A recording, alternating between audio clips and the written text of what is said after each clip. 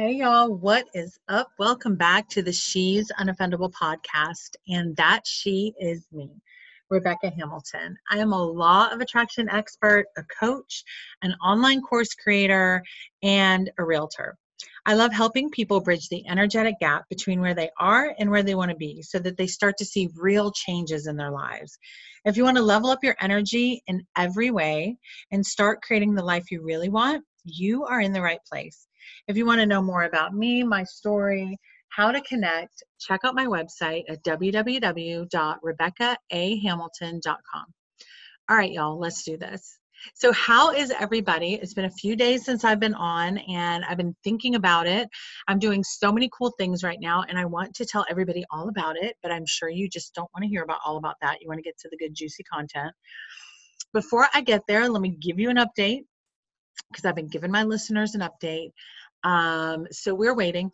That's my update. My update is there's no update. So it's been crazy because we have everything we need. This is the first time in history that we've had everything we need. We got the final pieces. We're ready to go, ready to go, ready to go. And then all of a sudden it was like, we had to stop. And, in the past, this is a interesting fact. Some years ago, we almost got divorced, and it was because of a situation with a lawyer and some misunderstandings and some things that just went a little bit too far. And anyway, we had both actually signed the divorce papers. We were going to get divorced. He didn't want to get divorced. And to be honest with you, I didn't want to, but I just wasn't sure what to do. And I thought, well, fuck it, I'm getting a divorce. Which is hysterical because I'm so not that, we've just been through so much. We've been together so long. And, it's easy to say that when I don't have it in my face, when I'm not, it's just such a unique situation. So anyway, 3 days. So we both signed the divorce papers, go down and see the magistrate. And he and I are still talking. We're still friends. We're still, talking. And all of a sudden, my son was like, hey, I want to go see dad for Christmas. And I'm like, all right. We go up there. Like the minute that I saw him, every single piece of that melted away. And what had happened is just that the situation, like I'm not perfect and neither is he. And we're just doing the best we can. And it was just like the moment I saw him, my world was right. And it was like, what divorce? What? We're getting a divorce? What? And so he came back home, and 3 days to spare, I went down and canceled the divorce. So that was a crazy story that it was just really crazy. It was a crazy time.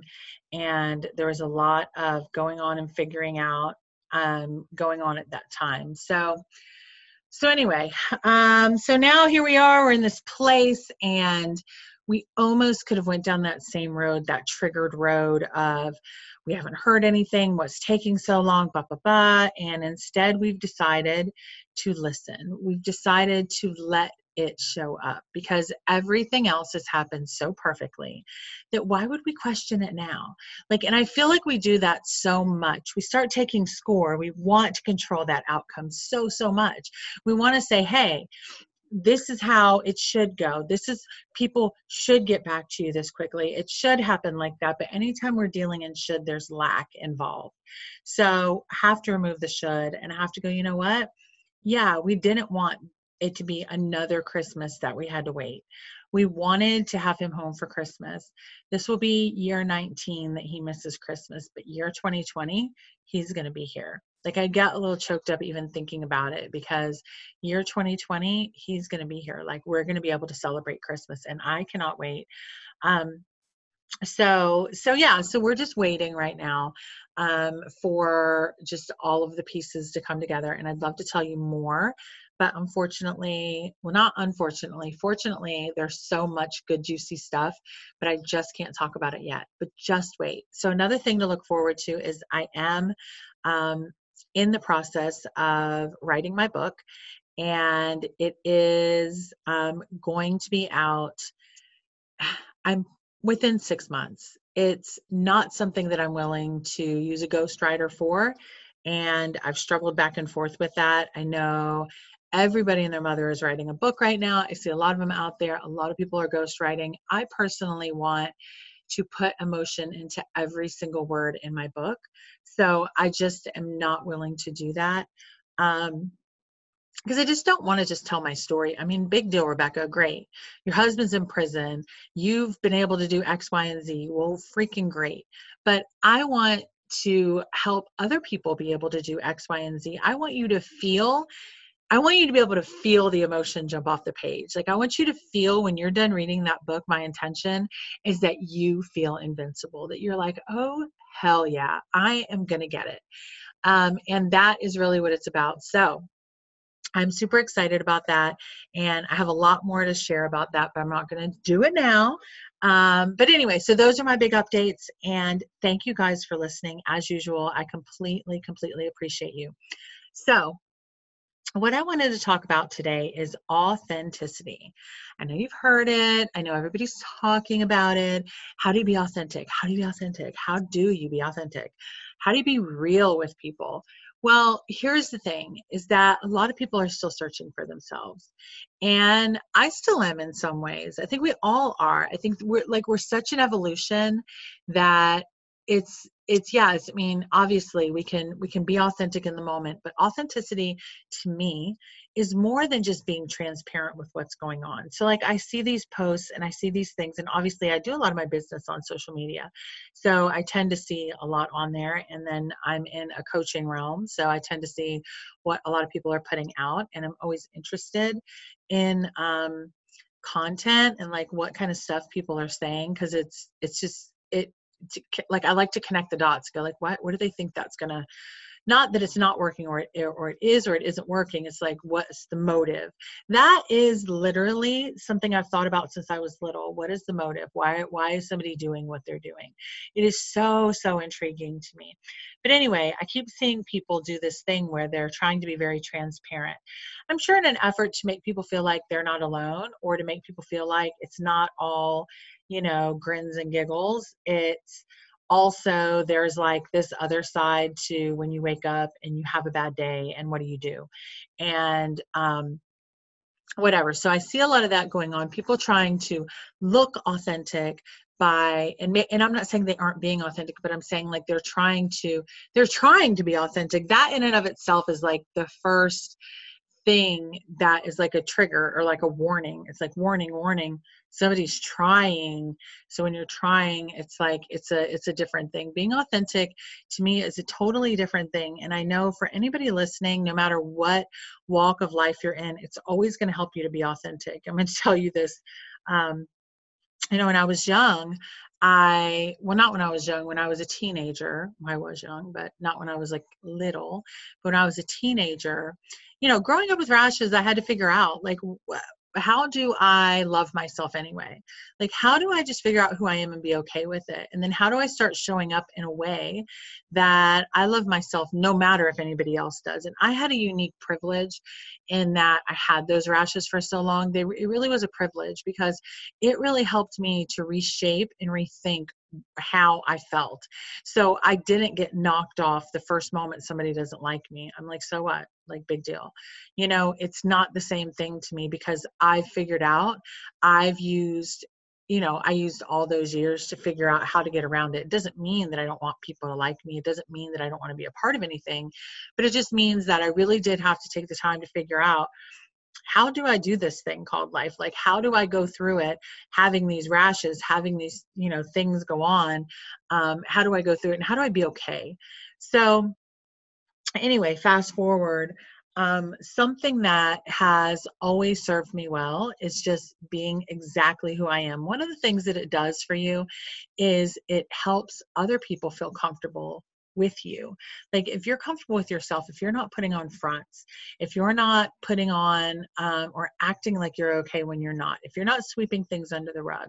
So being authentic is really about being able to tell your story in a place of abundance, like in a place where, because if you go back to authenticity is going back to the source, right? That's authentic. Like, you want authentic Italian food, you better go to Italy. You want authentic Mexican food, you got to go to Mexico. It's like, you got to go back to the heart of it. And what is the basis of us? Like, what is that? And the basis of us, as far as I can tell, is love. Love is the basis for all of who we are. Now, that doesn't mean that we're always connected to it. It doesn't mean we're always allowing it, but that is like the basis of it. So if you are not telling your story from a basis of love yet, maybe you haven't figured out how to process it. Maybe you haven't figured out how to turn it around to serve you. Maybe you haven't figured out the benefit that it did for you. Maybe you haven't thanked it and loved it. I'm not sure. But what I've found is that the people that are most authentic have looked at their story and they've been able to really and truly understand it and appreciate it.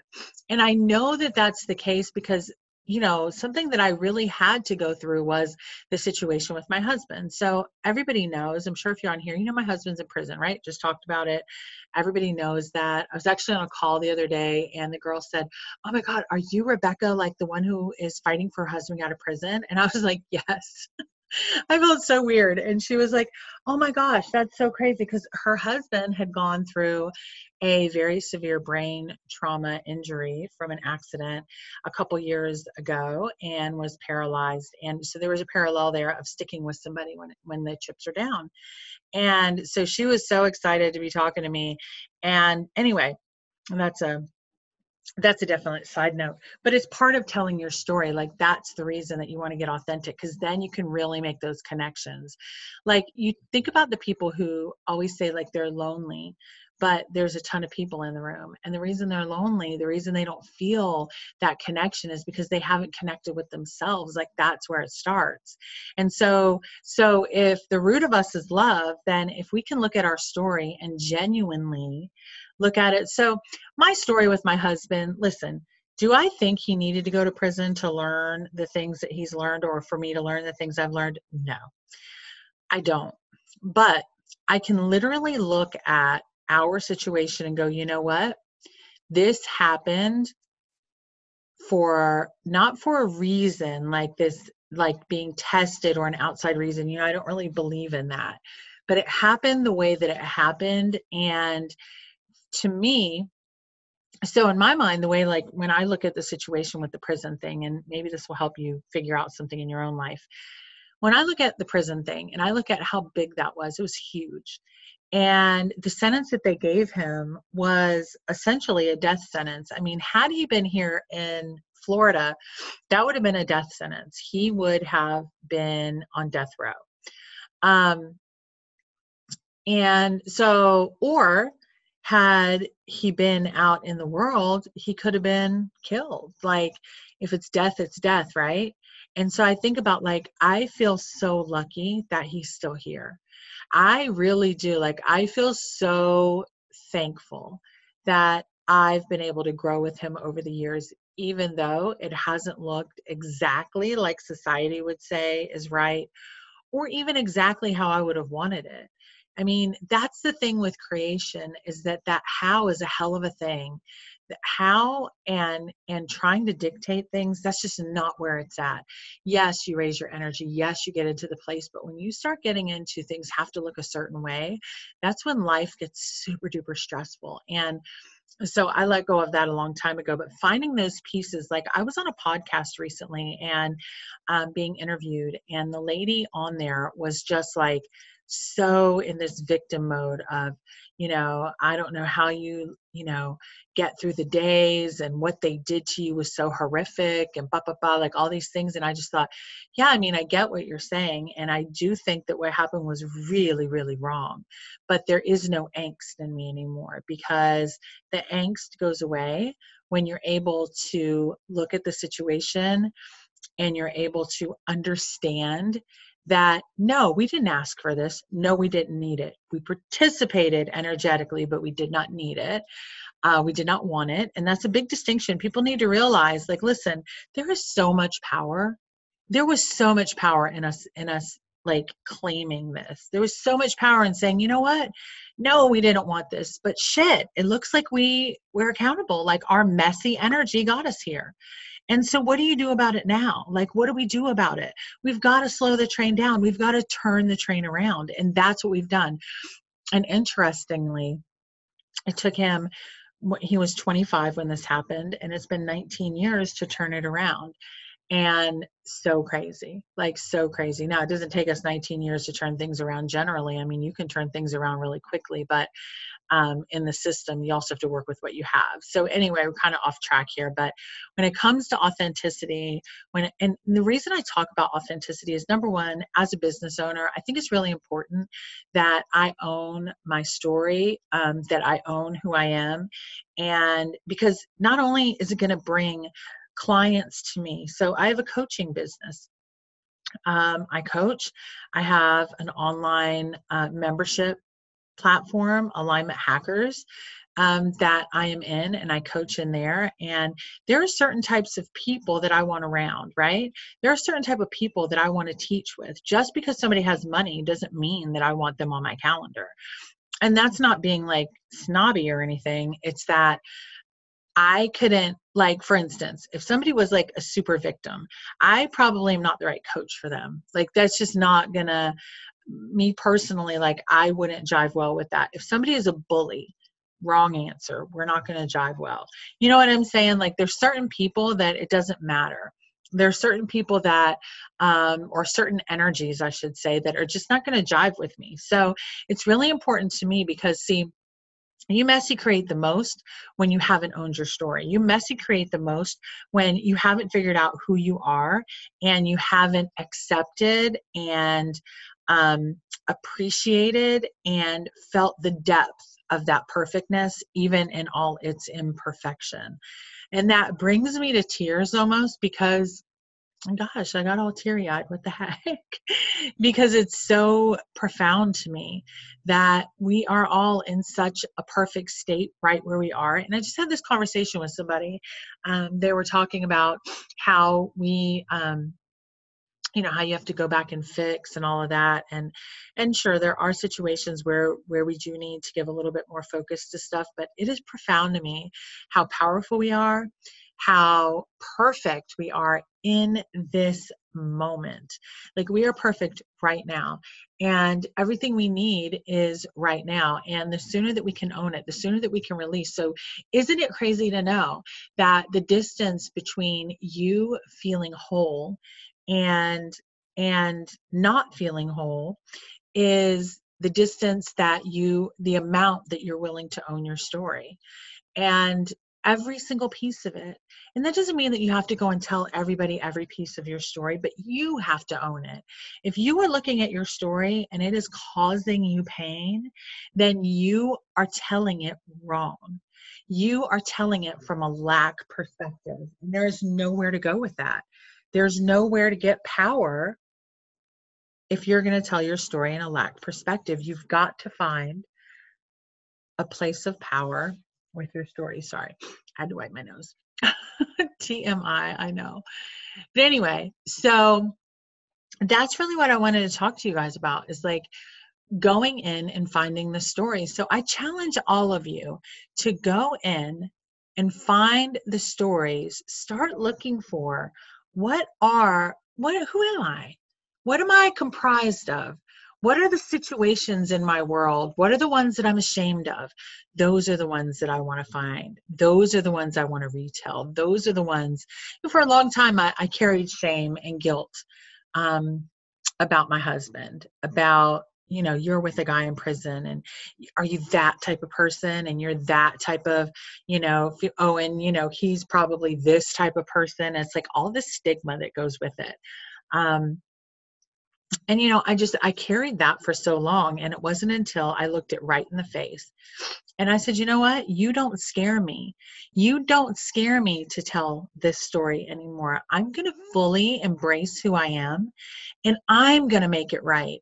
I'm not going to wait for somebody out in society, somebody outside of me who has no idea what's right for me, to validate me, to make it okay for me, to give me closure, whatever, like all of the things that we're always waiting for other people to say to agree with us. Do you know how many people I see out here asking for opinions? Let me tell you guys, if you don't already have your mind up, stop asking for opinions. It doesn't matter. Like, it doesn't matter. If there's a negative way for it, you just stop asking for opinions. I'm not saying that you don't, like, if you're in a really trying situation, you're really not sure what to do. But I see people asking for opinions about so many things that it's like, listen, you've got to figure out, you've got to get your deciding skills on. You've got to strengthen those muscles, your deciding skill muscles. And it's so easy when we aren't making the decisions, when we're constantly putting off to somebody else, that we start to lose touch with that connection to ourselves, to start to know our own voice. Y'all, I knew somebody back in the day, they couldn't even make a damn decision about a comforter without checking with somebody else. Listen, freaking get very comfortable with being a shot caller. Be a shot caller. Shot callers are confident. They know what they want, but they're also willing to hear and be flexible. So that's always my position, is like, okay, here's what we do. Oh, you don't think we should? Why? Okay. All right, cool. Well, let's do this. You know what I'm saying? Or no, this is what I think still. You know what I'm saying? Start having an opinion, and stop making other people have to agree with it. Who gives a shit what anybody thinks? Who cares if somebody else agrees with it? Their agreement doesn't make you more right. Do you know what I'm saying? Like, you're still right, and they're still right, and everybody's right, and it doesn't matter. At the end of the day, it doesn't matter. So this whole thing, I know I've been all over the board because this is how I roll, and I like it because I love to get out the things that I'm inspired to talk about in the moment. And so, yes, y'all, we got to start owning our stories. So pull out those stories that you are scared of, the ones that you worry that somebody's going to judge you because of, and look at them and see, how can you start reframing them? Start looking at what parts of the story, what am I telling that I know for sure?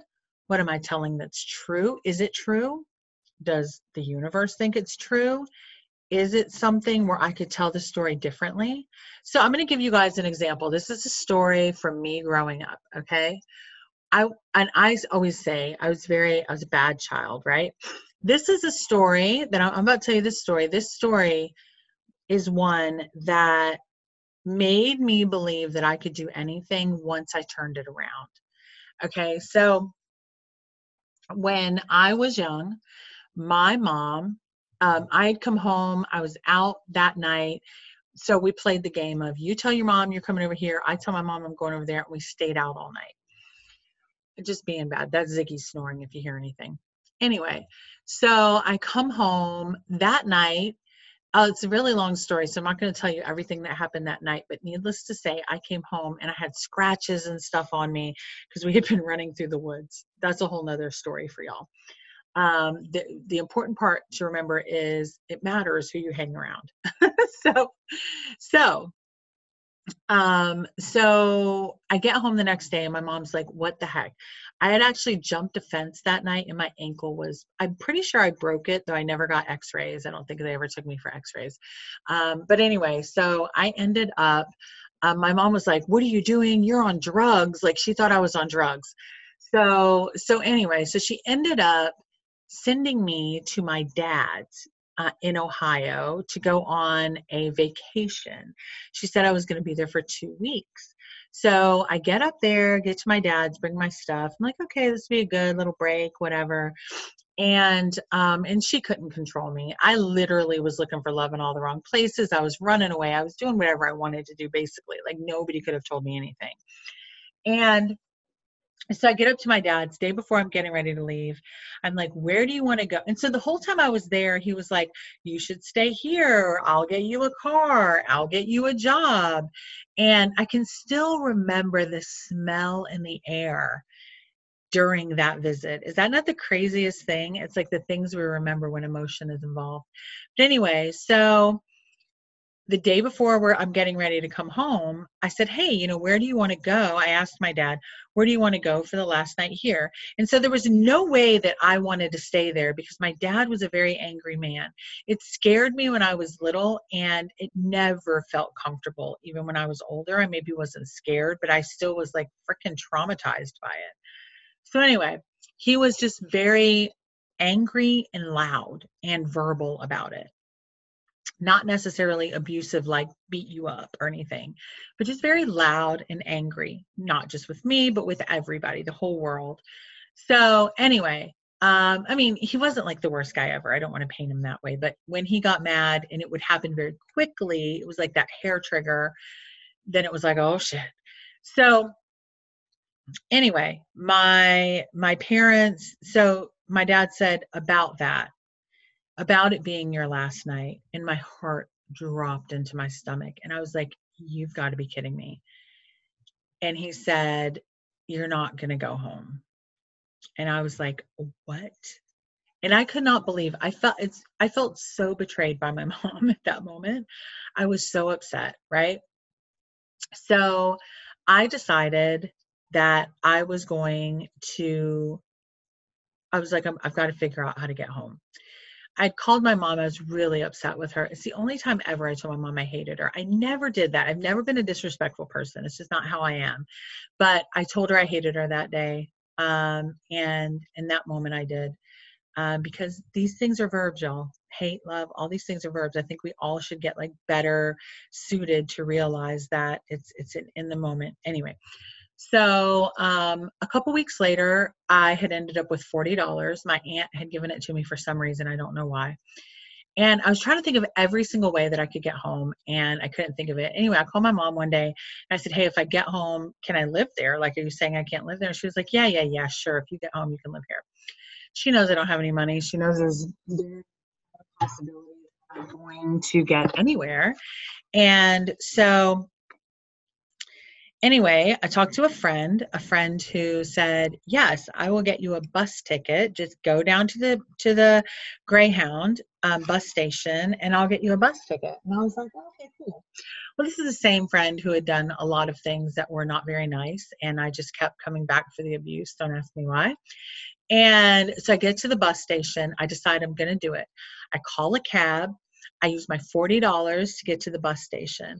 I pack my hair dryer. I packed like a couple things and I leave. Now, when I leave, I'm in downtown or I'm in Akron, right outside of Cleveland. And I leave, so my dad's apartment, the front door locked, but also the front door of the building locked. So you needed two keys, but I only had one. So I knew if I left, I wasn't going to get back into the building without him figuring out and yada, yada. So anyway, so I get down to the bus station, call my friend, and another girl answers the phone. And I'm like, hey, let me talk to so-and-so. And she's like, oh, she can't. First, I couldn't get her on the phone. And then finally they answer. And she's like, oh, she can't get you a ticket. She lied. And I was, again, heart in my stomach. I'm like, are you kidding me? Like, what am I going to do? So literally like a moment, like in the movies, I go sit down in the bus station and I'm crying. A guy walks by me. He's like, hey, I don't know if this will help, but here's $20. He gives me $20. I'm like, thank you. So I got $20 in my pocket.